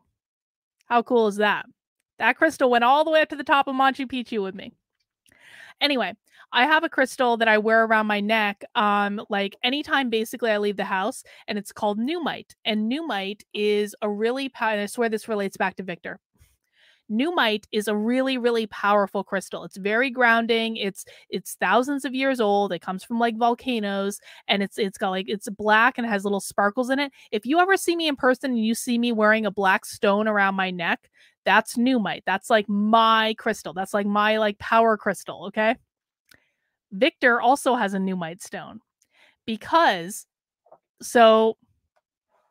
I can actually, like, here's a small one. Here's like what is this? I think this is like I forget what this is, like cerulean? I think this is cerulean. When I wrap my hand around crystals like this, I can feel different energies. So I'm actually feeling in my hand right now with that crystal, it feels like it's buzzing. Okay? And every crystal has like a different energy. Now, for Victor, I can feel pretty much the energy of like any of these things. Victor can't. Except for his Numite stone, which is exactly like mine. It's a little black disc about yay thick. Victor has a stone that looks exactly like the one I wear around my neck, that when he closes his hands around it, he can feel the energy from it. He carries that thing with him everywhere. It is like his lucky rock because he can feel it. So does he believe the same thing as me? No, but a little bit here and there. But that's okay. We don't need to agree. We don't all need to agree. I am perfectly fine with my husband believing whatever he wants to believe about the world. It is his life. He should do exactly what he wants. AD says, Jesus had two fathers. I love how that freaks out conservatives. AD, I hadn't thought of it like that. That is funny. I'm going to put that on a bumper sticker, AD. Let's see. Kevin from the internet says, in the modern age of whatever the hell this is, where do we find our moral spiritual compass? How do you guide the lost without using religion or the state as a crux of this? I think my answer to that is the same answer that I had earlier to this question about, like, if I don't believe in God and I don't believe in hell, then what's the incentive to not be bad? It's karma. What we are going to experience in this lifetime is going to reflect what we contribute. It's going to reflect how we treat people. It's going to reflect how we show up in the world. It's going to, okay, F-Web, this is not welcome in this chat. You don't have to believe in crystals. No one is coming in and calling you ignorant because of what you believe. So what's going to happen is you're going to get put in a timeout.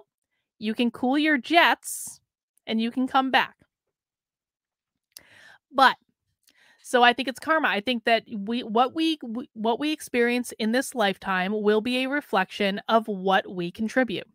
And so if you're treating people horribly, if you are like throwing people under the bus, if you are if you're doing those things, that's going to come back to bite you. That's got to be your moral compass. You shouldn't need a law against something in order to guide your behavior to acting like an adult. Karma is real, and it might not come back to bite you immediately, and you might not even know when it comes back to bite you, because like the incident that you're getting bitten for took place months before the karma comes and gets you in the ass. But that doesn't mean it doesn't come. And so I think there are very basic differences. I think, like, I write about this in the book. There are two types of people in the world. There are creators and there are destroyers. Creators are going to go out and serve people. They're going to build things. They're going to create things. They're going to create something of value to the world. They're going to, whether it's a business or they're helping people out or they're just being a good caretaker or what have you, they're giving value to people. Destroyers do the opposite. Instead of building things of value on their own and focusing their energy productively, they try to destroy everything around them. And it's a self-esteem issue, it's a confidence issue, all that stuff. People who actively go out and try to destroy the work of others are going to get bitten in the ass for it every single time. It's like if you throw your boss under the bus, your boss can fire you, but your boss can also make sure that it is known in the industry you work in that you are not someone to be trusted. So you're going to get bit in the ass for whatever you did.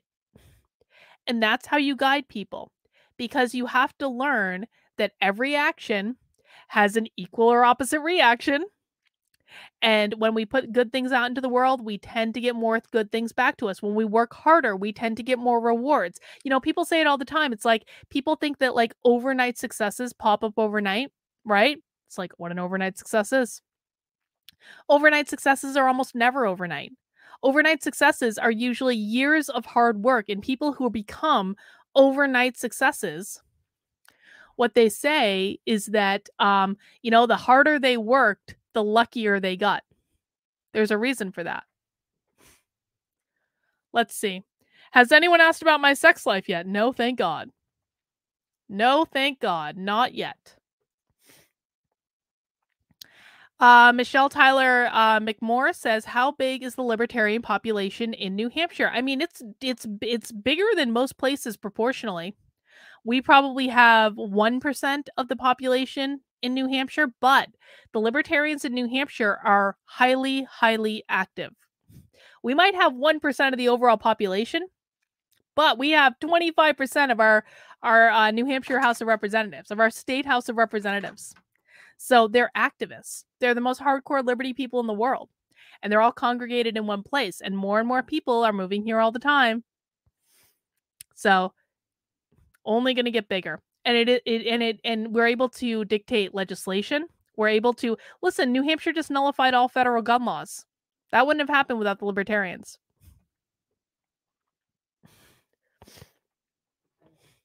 All right, let me see. Hang on, guys. I gotta blow my nose. Stand by. I'll be right back.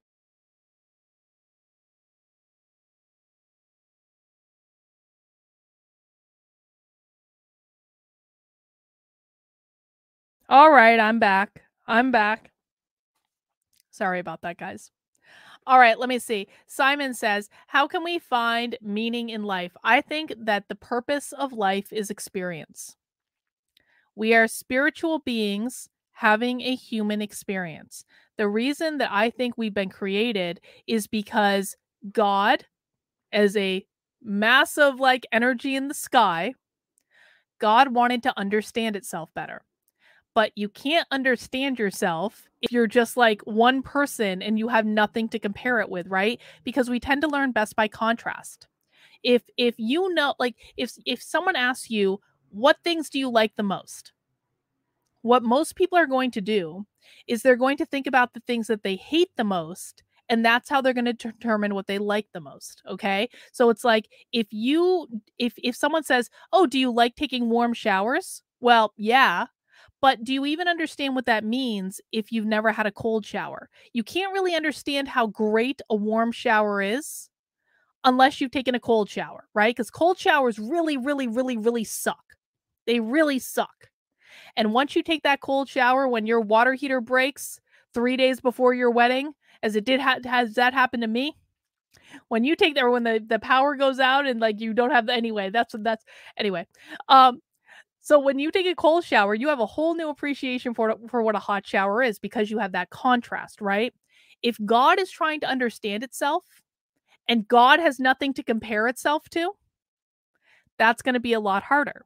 It's going to be much harder. And so what I think happened is that God broke itself off into billions and billions and billions of little pieces and sent, because God is infinite, right? It's an infinite amount of energy, and sent itself all over the universe to have those little bits of pieces have experiences in which they could interact with each other and learn about different types of experiences, different types of emotions. That can only happen when there's more than one, right? And so I think that the purpose of life, what we're supposed to be doing here, how we can find meaning, is that our purpose is to experience. It's to experience everything. It's to experience good. It's to experience bad. It's to experience the most extreme of good and the most extreme of bad. Because the more that the more of the most extreme bad we experience, the more we're going to appreciate the good. The more that we are going, and actually, by the way, our greatest spiritual development tends to come when we experience negative things. It's called the dark night of the soul.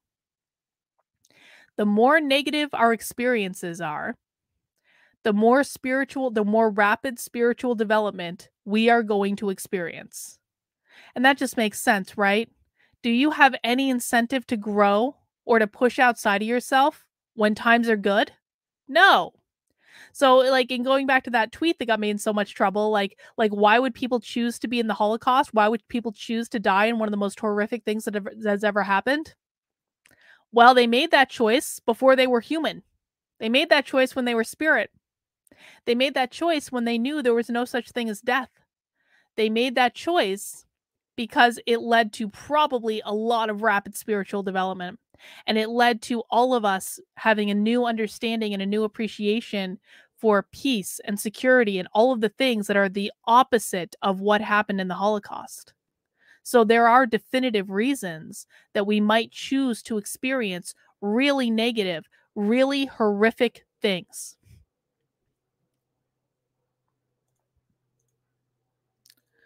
Say just blocking someone that's being problematic in the chat after he got a warning, not blocking willy-nilly. He got a warning and he continued to be a douche.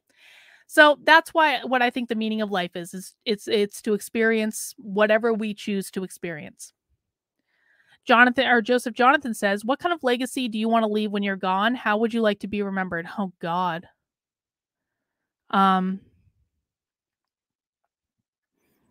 I want to be someone that inspired other people to express themselves and their beliefs.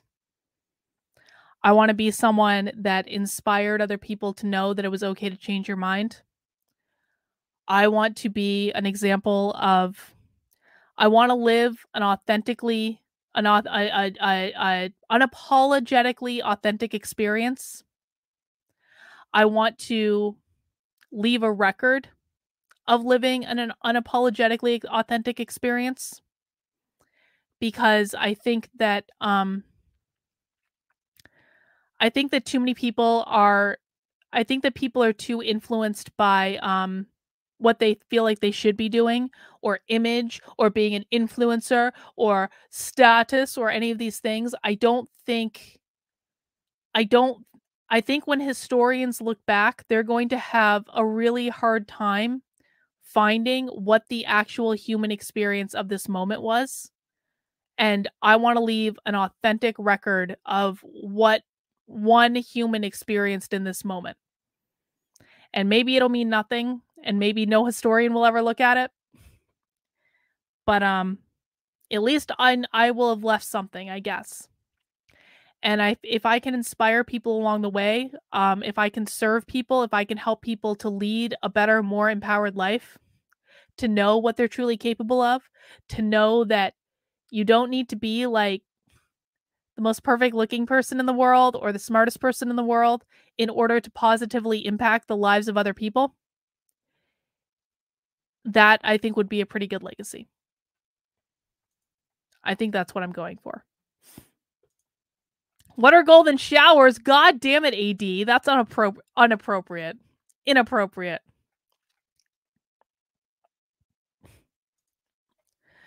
Fish Addict 2 says, have led a moral life but never thought about hell. Question, occasional mild depression, open to a crystal that might help on these days.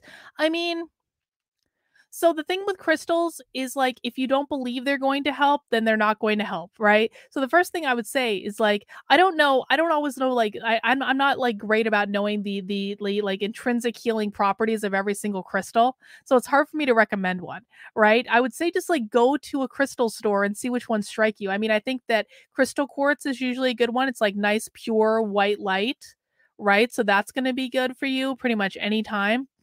I would say that oh gosh. I would say something white, to be honest. If I had to make a recommendation, it would probably be crystal quartz, maybe like rose quartz. Hang on. I was gonna try to get a rose quartz, but it's like buried under my knitting, so I won't do that right now. But I would say like also with like mild depression, I mean, don't just put all your trust in crystals, man. Like crystals are fine and crystals are fun and all that stuff, but I would say, get up and go for a walk, get out in nature, go work out, go do something that makes you happy. Go and even like and I know and I don't want to oversimplify depression because I've experienced depression and I know it's not quite this simple, but it's also kind of like a fake it till you make it moment, especially when it's mild depression. Severe depression is a whole other thing. But like with mild depression, I would just say like do whatever you need to do to force yourself to even pretend to be happy or even just make yourself feel like a little bit better. Don't even shoot for pure happiness right off the bat cuz depression again is hard. Don't shoot for pure happiness. Like shoot for like I feel a little bit better today. I want to get out of bed today. I like that ice cream cone was like really effing good. But if you want to get a crystal, I would recommend something light. I mean, I guess you could go for something green too. Green is like heart chakra. So that might be my advice for now. Let me see. Let me go back to my Twitter questions. What was your favorite part, moment, or event of PorcFest? Oh my god. My favorite part of PorcFest. I don't know. PorcFest is just so great. There's so like one of the reasons PorcFest is so great is just like all of these like random meetings that you might have. I think in terms of like my speaking stuff and like the events that I did, I think my debate with Karen Testerman for governor. So Karen Testerman is a Republican that's running for governor in New Hampshire. Obviously, some of you know that I am the Libertarian Party of New Hampshire endorsed candidate for governor of New Hampshire. So I'm running for governor too, technically. And we had a debate, and it was a really good debate. And Kevin Tyson moderated it and did a great job with that. And there's going to be video of it. And I think I did a really good job. And I was pretty pleased with. By the end of the debate, Karen was saying she would vote for me, which it's always if you can get your opponent in a debate to say that they're going to vote for you, I think that you probably won. So I'm going to go with that. But I think PorcFest is really just about like getting out of the day to day. Getting away from all of the toxic elements that make this world suck so badly and going off and being in an environment that is easily attainable if people just want to attain it. Just being able to relax, being able to be in nature, being able to walk. Like I had a conversation with a guy. This guy, so like when you're at PorcFest, you're just on a giant campground, right? And so you can walk around and people are like selling stuff out of their tents and they all have like these little shops. And in the far corner of PorcFest, way off in the back, in the middle of the woods, I had a conversation with a guy that had all of these like plant medicines and like shamanic medicines and all that. And he was so out of it. But he was like, we had like a very spiritual conversation and he had this tiny little kitten. This kitten was like this big. It was a tiny, tiny, tiny little 6-week-old kitten. And that kitten was just hanging out with him in the woods. And that guy sat and I sat at his picnic table for like an hour, just like shooting the shit and talking about life and talking about different types of plant medicines. And like in the middle, like this, I would never have met this guy in real life. I had a great time.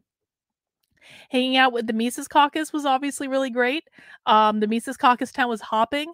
And, I'm one of those people where, like, I'm an introvert, but I like being around, people, but I like not always interacting with those people. And so it was one of those things where I would kind of just, like, sit back in my chair and have a beer and just kind of, like, watch everyone else interacting with each other. And that was just really nice.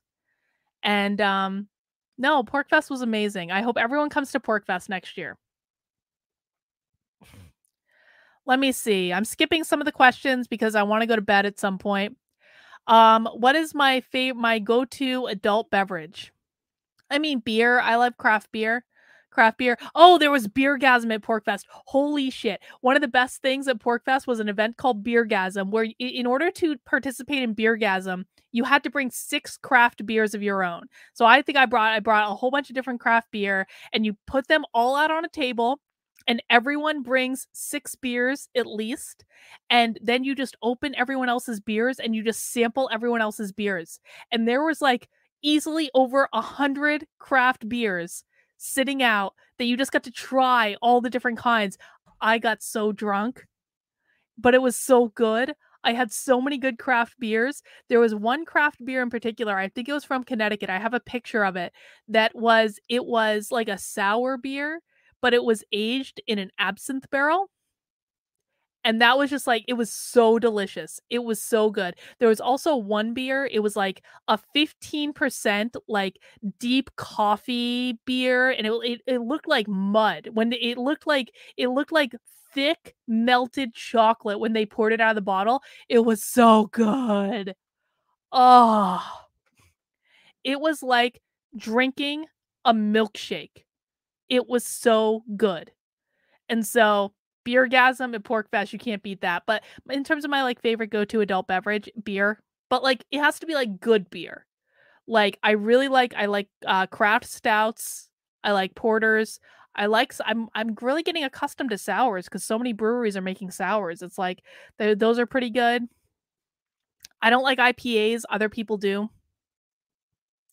But that would probably be it. If I had to do like a cocktail, my go-to cocktail is going to be dirty martini, blue cheese stuffed olives. Dirty martini with Belvedere, blue cheese stuffed olives.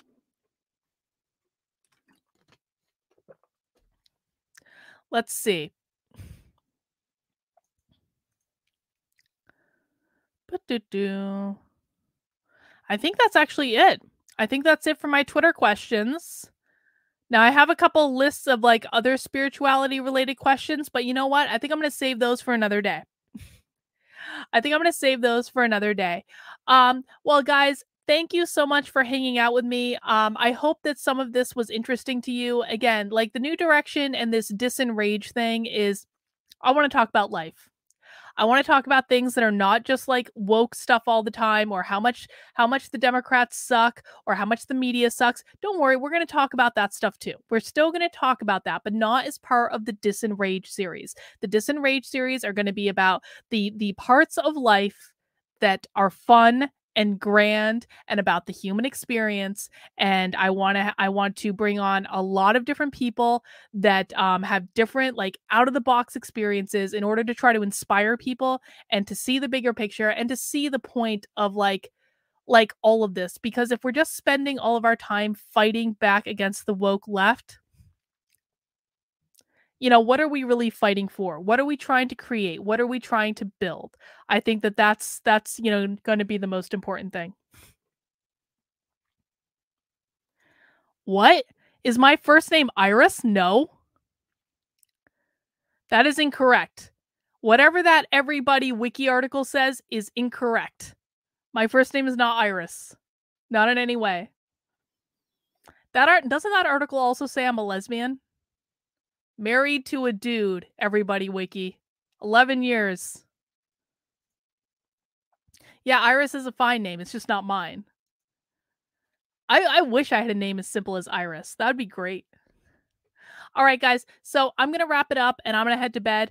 But if you have anyone that you would like me to bring on the channel, or any topics that you would like me to try to tackle as part of this DISENRAGE series, to be a little bit more optimistic, a little bit more focused on the bigger picture, let me know. Leave a comment. I hope you guys enjoyed tonight's stream. I feel a lot better. Doesn't the energy just feel better when we're not talking about bullshit all the time? Doesn't the energy just feel better and nicer and like more engaging, and something that you want to spend time in, not something that you're like screaming about and are angry about all the time? Way better. So we're going to be doing a lot more stuff on this. I hope you guys are happy. I hope you're excited. Mount that like button for me if you are.